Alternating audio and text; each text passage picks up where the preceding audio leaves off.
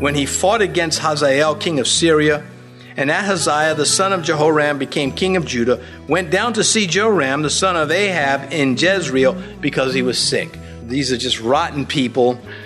So the next time you see who won the election in this country, just remember it's nothing new under the sun.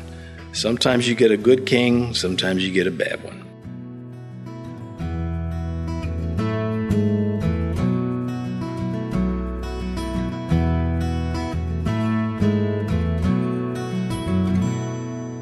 This is Cross-Reference Radio with our pastor and teacher, Rick Gaston. Rick is the pastor of Calvary Chapel, Mechanicsville. Pastor Rick is currently teaching through the book of 2 Kings. Please stay with us after today's message to hear more information about Cross-Reference Radio, specifically how you can get a free copy of this teaching. Now here's Pastor Rick in the book of 2 Kings chapter 8 as he continues his message, Far-Reaching Ministry. We're not told whether Elijah received the gift. He likely did, because it's coming from a king. And to say, no, I don't want your gifts in front of public after you parade these camels through town probably just would not have been the better thing to do. Remember Jacob? Jacob sent those in procession, these gifts to his brother to appease him. Hopefully he wouldn't get killed by Esau. Well, there's some of that without the intensity happening here. So it's not far-fetched. Anyway, verse 10, and Elisha said to him, go, say to him, you shall certainly recover.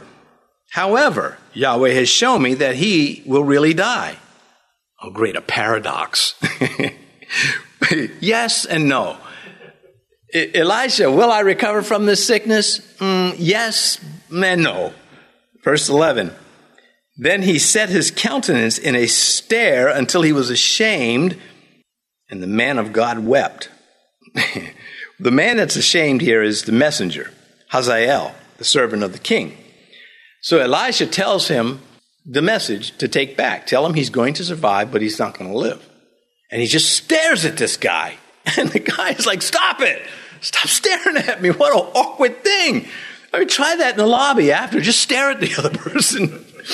And so that's what's happening here. Elijah's not ashamed. Elijah breaks down and starts weeping. That is pretty interesting. Christ wept over Jerusalem because he wanted to reach Jerusalem. The prophet he's saying, we don't know which Ben-Hadad, there's probably a title for the king like Pharaoh, like Caesar, the chronology is all over the place in Kings. A little detective work going on there. But anyway, evidently the prophet cared. And he's looking at an assassin who is pretending to be the assistant to the king in the time of his sickness. The prophet saw a cold-blooded killer in front of him. Verse 12, and Hazael said, why is my Lord weeping? He answered, because I know the evil that you will do to the children of Israel. Their strongholds you will set on fire. Their young men you will kill with the sword, and you will dash their children and rip open their women with child. So the prophet breaks down weeping, really not so much for the king Ben-Hadad, though that may have been was this disappointment that, we know what we've got with Ben-Hadad, but when you come to power, we also know what we're going to get, and that is this monster. And Hazael will do these things that the prophet is talking about. And you have to say, why would God tell the prophet this and allow it? Because the people were so idolatrous and in apostasy, besmirking the name of Yahweh, just messing up everything with their brand of homemade religion. It was judgment on them. God is saying, I warned you that if you fell away from me, that the enemy would come in and just do what enemies do to people. And this is it. He itemizes it. This is how warfare was conducted. Nowadays, we'd be saying they're going to launch intercontinental ballistic missiles on you and wipe out whole villages. And then you'll have famine, and you'll have disease, and you'll have, this. So this is what the prophet is saying. So again, this gift of knowledge and prophecy, he knows things that only God could tell him. And in addition, he's telling future events that are going to take place. Truly, there is an assassin right there in front of him who is going to deny it. Verse 13, so Hazael said, but what is your servant, a dog, that he should do this gross thing? And Elisha answered, Yahweh has shown me that you will become king over Israel. Yeah, by killing his king. That's clearly the implication. So when Hazael says, but what is your servant, a dog, that he should do this gross thing? The prophet is saying, yes, you are. I didn't call you a dog, you called yourself a dog. You admit that this is inhuman. Now that word gross in the New King James is again misleading. You don't try to pick on the translators. The Old Testament is difficult for them. But anyway, it's closer to this exceptional thing, because gross is sort of our vernacular. If you dye mashed potatoes blue and serve it to somebody, they're going to say, gross, I'm not eating that. But that's not what is being said here in the Hebrew. He is saying that I should do such an exceptional evil. That is gross is not inaccurate, but just kind of clarified, I think. Anyway, when the opportunity to take the throne of Syria arises, he will become this dog that he refers to here. He will have motive and he will have opportunity, and that creates the crime. And Elisha answered, Yahweh has shown me that you will become king over Syria. So Elijah sticks to what God has told him. He says, I don't care if you disagree with me. God has shown me. I'm not debating it with you. I've announced it. Too bad. We need to have more Christian young youth that go off to our universities to have this response. When they're faced with these atheists and antichrist, they need to stand up. Yeah, well, God has shown me. And look, I signed on for biology. I didn't ask for you to give me a religious dissertation on anything. Stick to biology. Tell me about cells. Or I call my pastor who's got that hardware. Anyway, wouldn't that be funny? You could make cartoons out of this. Anyhow, back to this. So this man, either he couldn't see his own evil heart, or he was unwilling to look. But even though he's lying or ignorant, it's going to happen. Point. Talk is cheap in the face of temptation. A lot of us don't sin because we don't get the opportunity to. And thus we pray, lead us not into temptation. Deliver us from the evil one. Because we are up against strong, wicked forces in the spiritual realm, and we have a sinful nature that provides a port of entry for them. When it comes to sin, the flesh has no customs agents. And so she'll bring it all in. Coming back to this, verse 14, then he departed from Elisha and came to his master, who said to him, what else did Elisha say to you? And he answered, he told me you would surely recover. Well, that's not only a half-truth, it's a lie. He doesn't get a chance to recover. Hazael tells his king, on behalf of the prophet, what was said. He has had 100 miles to think about this. That's how far from Samaria to Damascus, thereabout, give or take. So, verse 15, but it happened on the next day that he took a thick cloth and dipped it in water and spread it over his face so that he died, and Hazael reigned in his place. Well, he got to thinking about that. You may have evil people in your life. So did the ancients. Never been a shortage of them. Satan has never said, where are we going to find somebody wicked? He's just like, can you go to the shelf and bring one over here?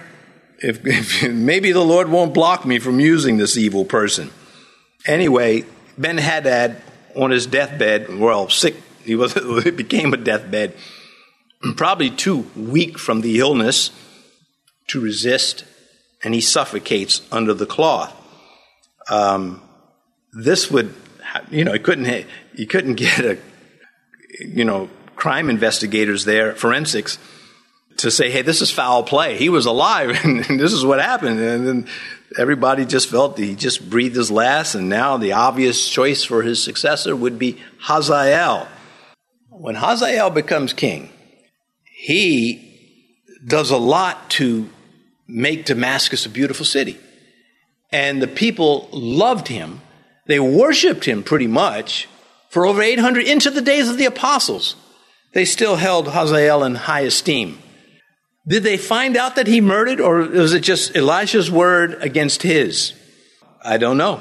But I know that he may have gotten away with it with men, but not with God. Verse 16, now in the 5th year of Joram, the son of Ahab, king of Israel, Jehoshaphat, having been king of Judah, Jehoram, the son of Jehoshaphat, began to reign as king of Judah. Okay,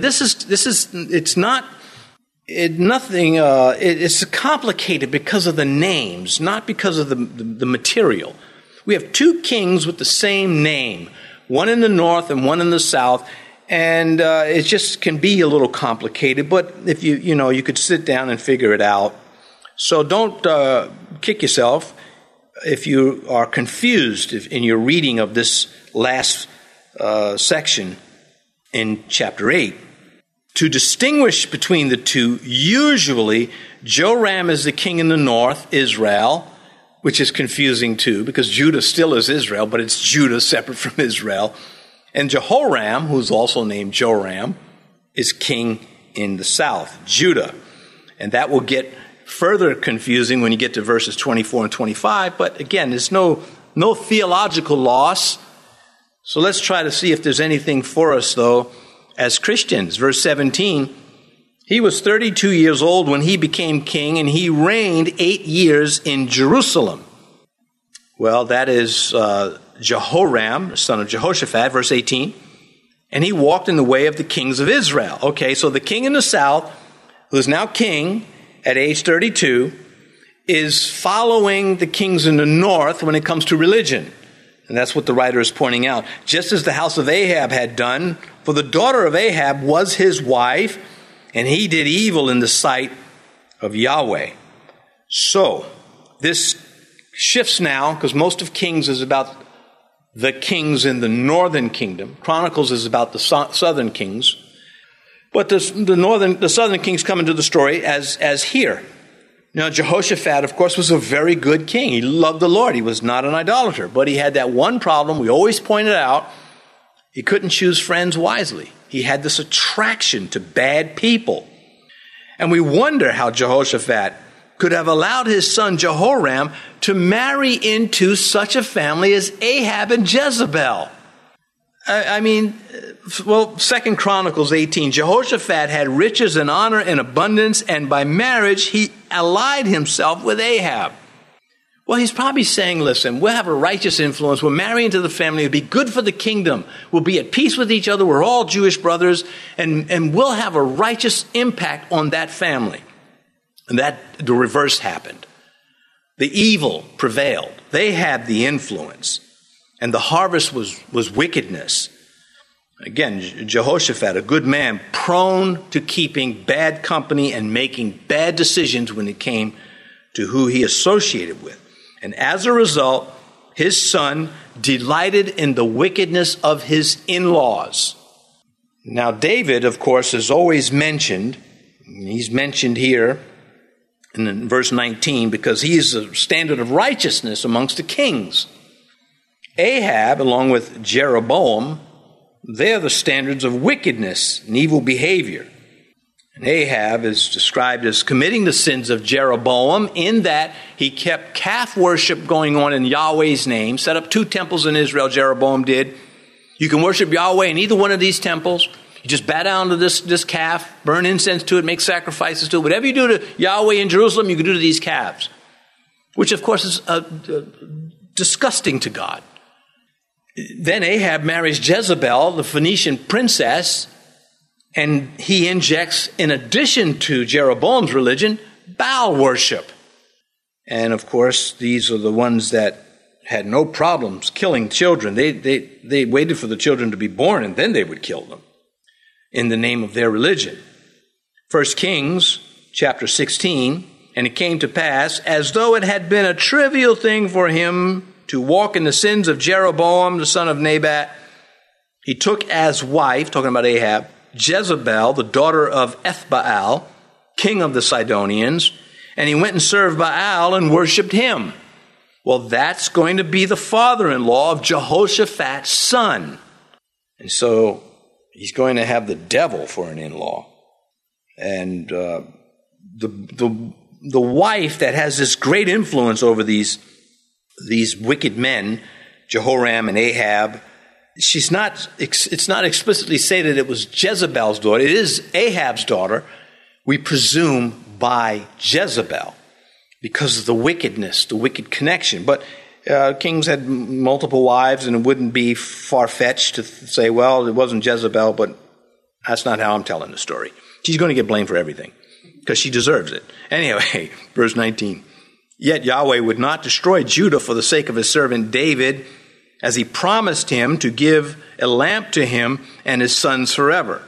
This was probably written before Nebuchadnezzar, and it is certainly not untrue. It's just not the whole story. Of Judah's kings, the most singled out ones for their goodness, King David, Asa, Jehoshaphat, Joash, Hezekiah, and Josiah. They all had issues, little issues too, but they were still righteous kings. I would add Uzziah to that, also called Azariah. He's got leprosy in the end for got too big for his crown and got crowned with leprosy. We'll get him some other time. Anyway, the historian here is maintaining the mercy to God. Well, Judah is going to become like the northern kingdom. Ezekiel points this out in graphic detail, not fit for unadult audiences, juvenile audiences either. But anyway, back to this.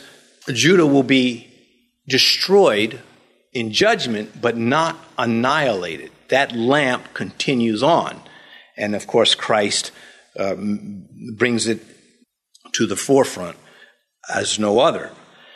And that will spill into the millennial reign. It all is connected in the Revelation and the prophets.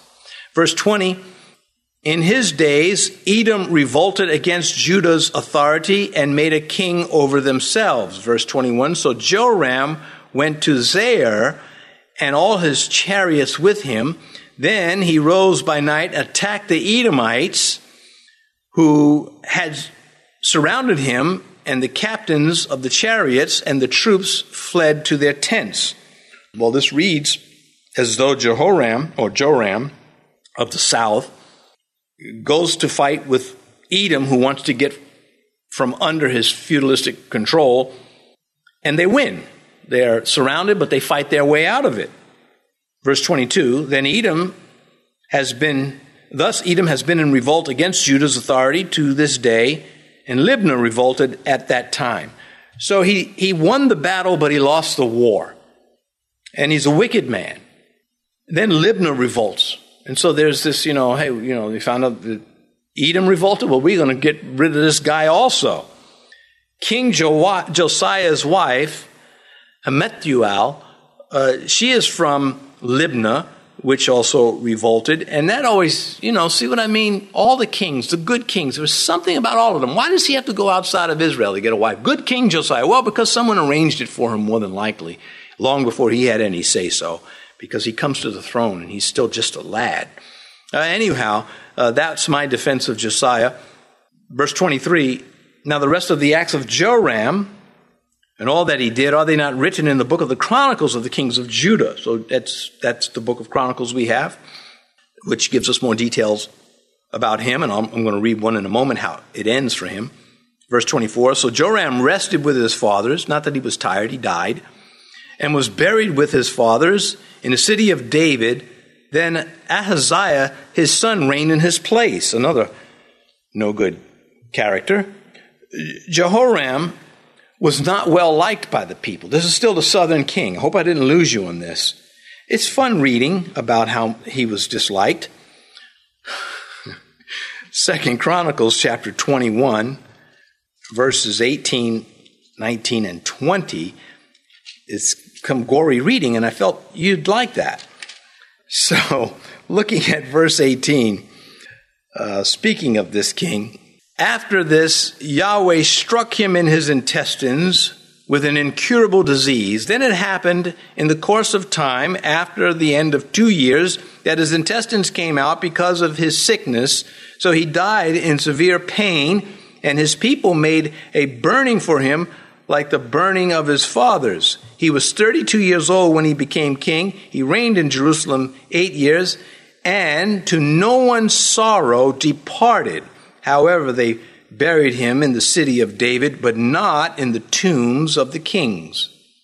So he has a horrible death, and they make a burning for him because he is a king. But personally, they weren't sorry to see him go. How tragic. See, these are the Bible stories that are real. This is what you want to read to the kid, not the intestines part. But the part about, here's a king that has all of this opportunity given to him to be a righteous influence. And what he does with it is just vile. And the result is when he dies, they're all glad to see him go. He's not the only king from Judah that gets this kind of a send-off. Verse 25 now. In the 12th year of Joram, the son of Ahab, the king of Israel, Ahaziah, the son of Jehoram, the king of Judah, began to reign. I can follow that. Not that important unless you want to really dig into it. Ahab's son is Joram. This is a reference point. Ahaziah is the son of the Joram to the south that had just died, that I read about, that horrible death he experienced. Jehu is coming next chapter. He's going to kill both these guys. at Elijah. Elijah's going to send a messenger and say, hey, Jehu's going to be king. And Jehu, he starts off well. You like him at first. Well, I mean, from an alpha male perspective. Verse 26, Ahaziah was 22 years old when, did I just read that? No. 22 years old when he became king, and he reigned 1 year in Jerusalem. His mother's name was Athaliah, the granddaughter of Omri, king of Israel. So Athaliah, Jezebel was the wicked witch in the northern kingdom. Athaliah will be the wicked witch in the southern kingdom, and likely the daughter of Jezebel. She is just a monster, and we'll get that in Kings. Chronicles gives us even more. But her grandfather was Omri, her father Ahab. Anyway, verse 27, and it gets a little confused. Sometimes I get confused with all these same names. I'm talking about you, not the people in the Bible. Verse 27. And he walked in the way of the house of Ahab and did evil in the sight of Yahweh, like the house of Ahab, for he was a son-in-law of the house of Ahab. Yeah, okay, so Jehoram was married to Athaliah, the daughter of Ahab, as Ahaziah, their son. She's the mother of this now king. She was the wife of the king that died with the intestines issue. See, that was a good reference point. Me reading that, now we know who I'm talking about. She was his wife. This is her son, Ahaziah. When Jehu gets rid of him, Ahaziah, he's going to get rid of Jezebel too. He's the one that says, throw her down and she gets eaten. The good king's son and his wife were wicked, yielded a wicked harvest. These were devils-in-law. This connection between the northern and southern kingdom created the devils-in-law. You have a weekly series out of this. What is that one? I never watched it, but I've heard about it. Wives and Billionaires or something like that. Or Who Wants to Marry a Billionaire? Jezebel. Am I the only one that's heard of these things? So anyhow, this decadence is so unnecessary. You would just have greed written all over it. Who wants to marry a millionaire? Everybody's hands goes up. Okay, sorry. Verse 28. Now he went with Joram and the son of Ahab to war against Hazael, king of Syria, at Ramoth Gilead, and the Syrians wounded Joram. Yeah, he's going to die from this. Verse 29. Then King Joram went back to Jezreel. He's the king in the north. See, they've used the name. They've switched the name around, more confusing. To recover from the wounds which the Syrians had inflicted on him at Ramah. This is verse 29. When he fought against Hazael, king of Syria, and Ahaziah, the son of Jehoram, became king of Judah, went down to see Joram, the son of Ahab, in Jezreel because he was sick. These are just rotten people. So the next time you see who won the election in this country, just remember it's nothing new under the sun. Sometimes you get a good king, sometimes you get a bad one. Thanks for joining us for today's edition on Cross Reference Radio. This is the daily radio ministry of Pastor Rick Gaston of Calvary Chapel, Mechanicsville in Virginia. We trust that what you've heard today in the book of 2 Kings has been something to remember. If you'd like to listen to more teachings from this series, go to crossreferenceradio.com. Once more, that's crossreferenceradio.com. We encourage you to subscribe to our podcast too, so you'll never miss another edition. Just go to your favorite podcast app to subscribe. Our time is about up, but we hope you'll tune in again next time as we continue on in the book of 2 Kings. We look forward to that time with you, so make a note in your calendar to join Pastor Rick as he teaches from the Bible right here on Cross Reference Radio.